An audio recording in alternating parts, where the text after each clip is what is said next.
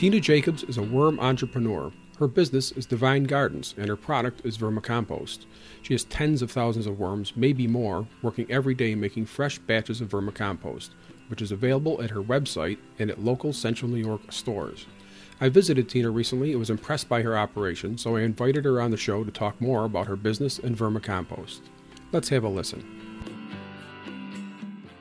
Tina, welcome to the podcast. How are you today? I'm good, Dave. How are you? Great. We were just chatting a little bit about the weather down here where we live, and it's snowing, and everybody was calling for snowstorms and apocalypse, and it's not really happening, I don't think. But anyway. So, Tina, you have a company that is called Divine Gardens, correct? Yes, I do. Okay. And tell me a little bit about yourself, what your background is before you got Divine Gardenings up and running. Before I started the business, I have always loved to garden. Garden is my hobby, like so many other people that just find so much joy in gardening. And that is how I gravitated toward this business. And did you use vermicompost in your gardens before you started the business?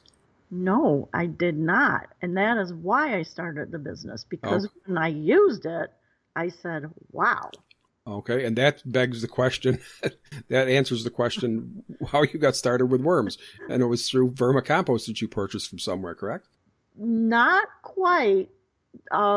So we bought a farm. Okay. And the farm had a small vermicomposting operation on it. When they sold it, they had left vermicompost there.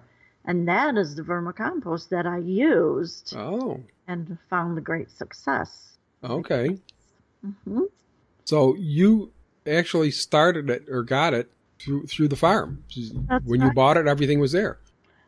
Right. There was old vermicompost. It was good quality, but it wasn't really good quality. It was older and it had sat, but the fact is, when I used it, I couldn't believe the results. Okay. So that is how I got started. Mm-hmm. And to tell the audience here, after Tina got the company started, I tried some. She gave me some, and I tried the vermicompost. And I have a photograph of 2 tomato plants. One started with some vermicompost in the potting mix and one without. And Tina, you have the photograph now, but I'm going to say the plant with the vermicompost had probably 35 to 50% more growth on it, wouldn't you say? Oh, yes. Yeah, it was amazing. It was pretty amazing. So anyway, you started, then you loved the compost, the vermicompost, and you said, I think I'm going to start a business doing this. Tell me a little bit more about that. Starting the business, I probably did it not the normal way. When I started my business, I jumped right into it. I do not have background running a business or owning a business. I did have some business practices that I knew of. I had worked in an office, Okay. It's like that. So I jumped into a business. I formed a business. Boom. Now I owned a business and really was quite clueless on how to have a successful business. That's the way a lot of entrepreneurs start, so that's okay. Yeah. And what were some of the challenges you had in starting the business? Making the public aware of my product. So definitely marketing was a big challenge. Getting my books in order, and it took me years. I finally went to QuickBooks, which, in the beginning I struggled with just trying to stay organized, but not really having an organizational method for them. Right. Now, were you selling the product before you got everything all in line, and then figured, boy, I better do some catch up here on the book side of it? That's exactly right. Mm-hmm. Yeah.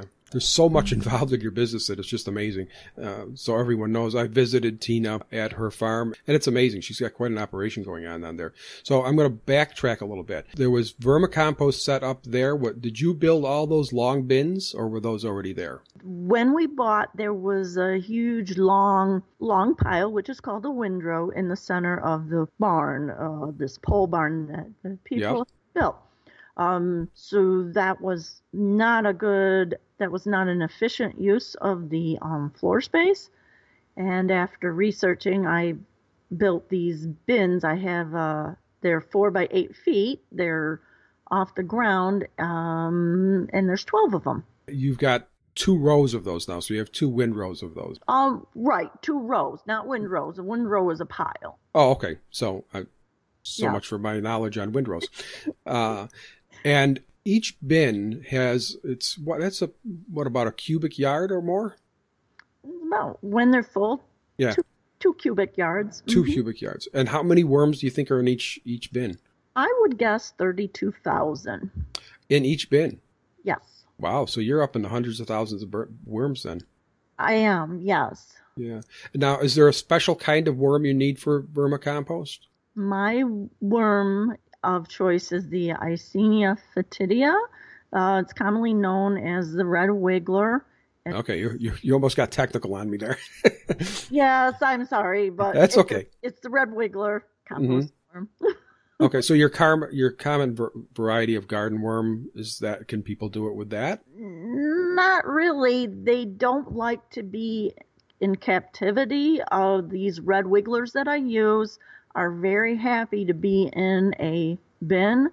A lot of people just will use a Tupperware bin and not Tupperware, but a rubber plastic bin and modify it. Right, yeah. But we did that when we first moved down here to Fabius. I started a vermicompost bin, and I just couldn't keep the thing going. It was just it was more work than I either was willing to put into or could keep up with it. And that's what we used, was this plastic tub. But now, how long does it take to go from what do you feed the worms? I feed the worms a special diet. It is manure that is from our farm that is mixed with, of course, their bedding. And then I buy a mulchy carbon it's a mulchy substance from the local lumber mill. I have to buy that to mix it in to make sure I have good bulk density and carbon nitrogen ratios. Okay. So you have a mix that you put in that you blend together and then put in there. Yes, I blend it together, and before I feed the worms, after I blend it, I let it pre-compost. It gets over 131 degrees for the specified time to kill the weed seeds and pathogens. Okay. So that my customers have a very nice product.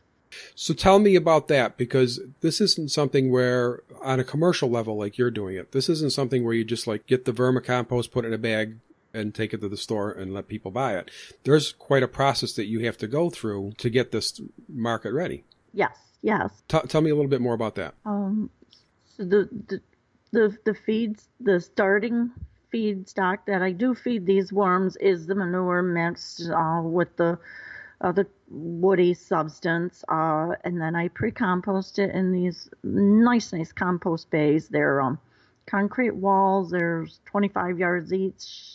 They hold 25 yards each. Okay. 4 of them. They have air. It's aerated, so the air blows up from the bottom. And I did that because I felt that was the best use of my land. Whereas if I tried to do them in outside windrows, I would have to, I'd have to put down some kind of a hard surface so that I could turn them regularly. And the other thing is then they would be getting watered, rained on, so that their nutrients would leach away. So this is a covered bays. It's just a nice, neat, clean way of making this food source for the worms. Okay, and those are the 3 bays that I saw outside your barn there with the roof on it. Yep, there's 4. Yes, 4 bays. Yes, and that's where you do all your pre-composting, and then that goes from there into the feed the worms. That's right. And what I don't feed the worms, I let it finish composting to become mature and stable, and I sell that as regular compost. Now, how long does it take from the composted or the pre-composted material to get into the worm bins? Say the day I mix it, and I would put it in the bay, mixing it as I know how to mix it through trial and error and research, all that. It'll heat up in 24 hours. Yeah. And so it has to be at least 131 degrees for 3 days. Okay. Because it is a static aerated pile. So it heats up and I take the temperatures, and then after that I like to flip it into another bay to make sure that maybe the edges that weren't quite 131 also get heated up. And then after that, I can feed it to the worms, or I feed it to the worms whenever, the timing is right. Mm-hmm. Right. Okay. Now, once the worms get it, how long to turn it into vermicompost? 22 weeks. 22 weeks? From the top of the bay, from the top of the bin, to the bottom of the bin. So these worms, I feed them on top. I take it from the bottom. 22 weeks. Mm-hmm. So you're constantly replenishing that and then taking it out of the bottom. And that's 22 weeks. Wow, that's a long time. So this is not like an overnight process. No. Tell me a little bit, some interesting facts about the worms. Like, I've read that worms have like 5 hearts. They breathe through their skin. And how long? And they live for like 5 years or something like that? I don't know. I've read that it's more like a year that they live. Maybe different kinds of worms live for different periods of time. Yeah, they're hermaphrodites. They need 2 worms, but they have both sex glands, so that's how they reproduce. They form cocoons on their clitellum, I believe is the pronunciation, but they form cocoons, and those cocoons contain 4 to 6 or so normally eggs in them, and the eggs will slowly hatch. The eggs start out as pearly white, and the older they get to a light yellow, a lemon yellow, and then a darker yellow, and then when they're old, after the worms leave, they're brown, little tiny eggs. They're about the size of a matchstick head, and you start. Okay, the cocoon is. Yes, that's right. Mm-hmm. And so when the worms are born, they're very, very, of course, very, very tiny. Do you have to worry about like worm diseases, like you do with like dogs, cats, and chickens and things like that? Is there diseases you have to be careful of for the worms? So the only real predator that I am aware of are some ants. I'm not sure all ants, and centipedes. So if you have centipedes in your worm bin, take them out. If you had your own worm bin. Millipedes are fine. Just the centipedes will eat the worm eggs. But no. And then, of course, you just want to, give them a proper environment where it's moist enough. They have food, not too wet, the correct temperatures. They don't want to freeze. They don't want to be hot, as in a muggy day.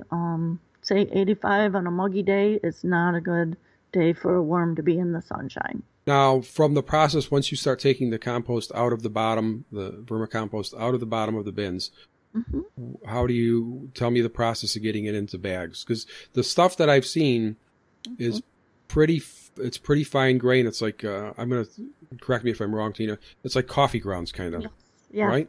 It's a lot like coffee grounds. Mm-hmm. Yeah. And there must be some kind of a process to get it to that point after you take it out, because there's like wood chips and stuff in there, right?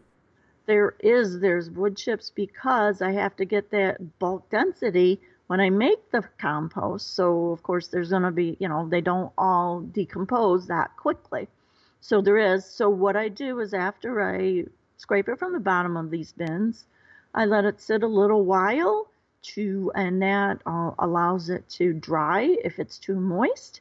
And then I run it through what's called a trommel screener, which goes around and around. It has a screen in it, goes around and around. The smaller pieces, it's a 1/8 inch screen. So anything smaller than 1/8 inch falls through into bins that I collect, and the big stuff goes out the back end. And once I get the screened product, then I can package it. Okay. And what do you do with the big stuff that goes out the other side? Do you put it back in the bins? I don't put it back in the bins. I either use it on my farm or in my gardens. I do sell some of those, things like that. They're definitely, it's still a good substance. It's just not something I'd want to put in a bag. Now, you have 2 products, actually, right? You've got the vermicompost, and you have, what was it called? What do you call it? The Super Grow mix, I think it is? Or it's the Super Grow compost blend. I just, that's a new product this past year. It's 90% of my compost and 10% of my vermicompost mixed together and it's sold in half cubic foot bags with a handle. And this is the stuff that you're going to want to put in your garden beds and in the soil to just add. It adds the microbes from the vermicompost, all the goodness from the vermicompost, but it also's got the little bit of chunks and stuff to help improve the structure of your soil. So whether it's clay and it needs to loosen, or whether it's sand and it needs to, get less sandy, it'll help with that. Yeah, like our clay, when we moved down here, first garden bed I put in, I took the tiller to it, and it was like riding a bucking bronco. It was all clay underneath, like 6 inches of topsoil. So I had a lot of amending to do there. So that your product would have been perfect for that. It would have been perfect for that. Yeah. Well, other things about my product that I'd like to mention now is that it is contaminant free, because I know the sources are from my farm, from animals on my farm. They're not given growth hormones or those things, harmful chemicals. And the other thing is the substance from the lumber mill is also contaminant free. The vermicompost was recently approved by OMRI. Oh, congratulations. Thank you, yes. And then I will be filing the paperwork for the super blend, so it'll be OMRI approved too. So it's just a nicer compost. Great. Now, jumping back just a little bit. So how would you suggest people use straight vermicompost? As mix it in their potting soil, a little bit in the ground before they put their tomato plants in the ground, or? Yeah, both of those. 10% to your seed starting mix or your potting soil. Add it right in. Say a quarter of a cup underneath your seedlings in the spring. And all of those measurements, as far as I say, a quarter cup, 10%, it matters on the size of the plant and how hungry a feeder it is. Whereas a tomato plant's very hungry, less would not need as much. Okay. You mentioned that you are approved now for OMRI on one of your products. Tell me a little bit, because I know you talked about when I was down there, you had mentioned that you've set it out for analysis. Yes. Correct? And what kind of analysis is done on it? So like nitrogen, phosphorus, all that? Yeah, yes. Carbon nitrogen ratio, nitrogen, phosphorus, the normal nutrients. It's also tested for salt, the soluble salts, things like that, calcium. And then I have sent quite a few samples over to a soil food web lab that tests the microbiology in it to see that the levels of the bacteria, the funguses, the protozoas, the amoebas, even the nematodes. There's healthful nematodes, and you want the good ones, not the bad ones. Now, was that Cornell that you sent it to? No, the Soil Food Web lab is out in Oregon that I sent it to. Yeah. Best time to use this? If I was going to buy some of your Supergrow mix and put it on the garden, what's the best time to put it down? Well, the most popular time is the spring, when you're getting your plants started. Get them off to a really good, healthy start. After that, during the summer, it's great you can reapply it, just scratch it in, and let the rain get the vermicompost down to the roots of the plants, or you can make tea with it. Okay. And plants with the tea. And then in the fall, it is super, super for planting, your bulbs, your garlic bulbs. Yep. New trees, if you're moving your bushes, something like that. Mm-hmm. Yeah. It's good for houseplants too. Yeah. Now we still have some compost left over from Tess, the horse. When I put that on our garlic bed, I cannot believe the size of the garlic bulbs we get. It's just amazing how big they grow. And your vermicompost your Supergrow blend would do the same thing. Yes, that's right. It would. Because garlic's a pretty heavy nitrogen feeder, as I understand. I understand that, yes. Yeah. So chicken compost would be good for that too. So, True. Yeah. Now, so Tina, where can people? This podcast it goes out all over the world, I guess, but also locally here. We've got some folks that listen to us locally. Where it's available locally? Yes, it is. It's available in about a dozen stores locally. Okay. And are they listed on your website? They are. Okay. Yes. And what's your website? It is devine-gardens.com. Okay. DEVINE-gardens. Okay. And I'll post a link to that in the show notes so people can do that. Now, do you sell it mail order as well? I do sell it mail order, yes. So somebody can come online and buy and you'll ship it? I do ship it, yes. Yes, I do. Neat. That's pretty good. So anything else you'd like to tell us about worms and vermicompost and your operation, how that goes? Did I miss anything? One thing I just like to stress is that using products like mine lets you get away from harmful chemicals. You don't need to use them. You can just use something like my products, which are actually going to make your soil better. So that's really an important thing to me. Yeah. No, it is important. I remember one time before I started using the Tess compost, the horse compost in our garden, Tess had a problem. We had to have her treated. And I called the company who made the product we use and asked, is that going to go through the horse and into my compost because I'm organic here? And they told me it should pass all the way through and be used up by the time it ends up in compost. So, and I've never had ours tested, so as far as I know, I'm all organic, but that's a caveat. But you said you don't use any chemicals at all? No, I haven't. I haven't moved to the farm in 2012, and I haven't used a single thing outside of, just practicing good soil health techniques and using my products. Yeah. It's amazing how when you put compost in the garden, how it it amends that soil. Our raised beds here are just amazing. Yeah. Don't you love beautiful soil? Oh, it's great. I just went out and picked beets yesterday morning, and God, they're delicious. Aren't they? Yes. Well, anyway, Tina, thank you very much for joining us today on the show. I appreciate it, and I'm going to put Tina's web address in the show notes, and this will also go on the blog, and I'll make sure it's in the blog. And if people are interested, again, I can attest to the use of this stuff because I've used it. And the tomato plants, really, there was at least 35% growth difference between the two. It's just great stuff. That's all I can say about it. But Tina, thanks for joining us again on the show, and I appreciate it. And we'll be in touch sometime. But thanks for the tour of your property out there. That was very nice of you. You're welcome. That was fun. Thank you. Thank you. Good. Okay, Tina, we'll talk to you later. Super. Thanks. Bye, Dave. Bye-bye. I hope you enjoyed our show and learned a little bit about worms and vermicompost with Tina Jacobs. Tina's website is posted in the show notes below, and I'll have it at cleanslatefarm.com too. You can find us at cleanslatefarm.com, YouTube, Instagram, Facebook, Twitter, the usual suspects. Hey, I'd like to ask a favor of you. If you like the show, please subscribe, leave a comment or a rating. That'll help other people find us. We really appreciate it. Bye-bye. This podcast is a production of Clean Slate Farm. Copyright 2017.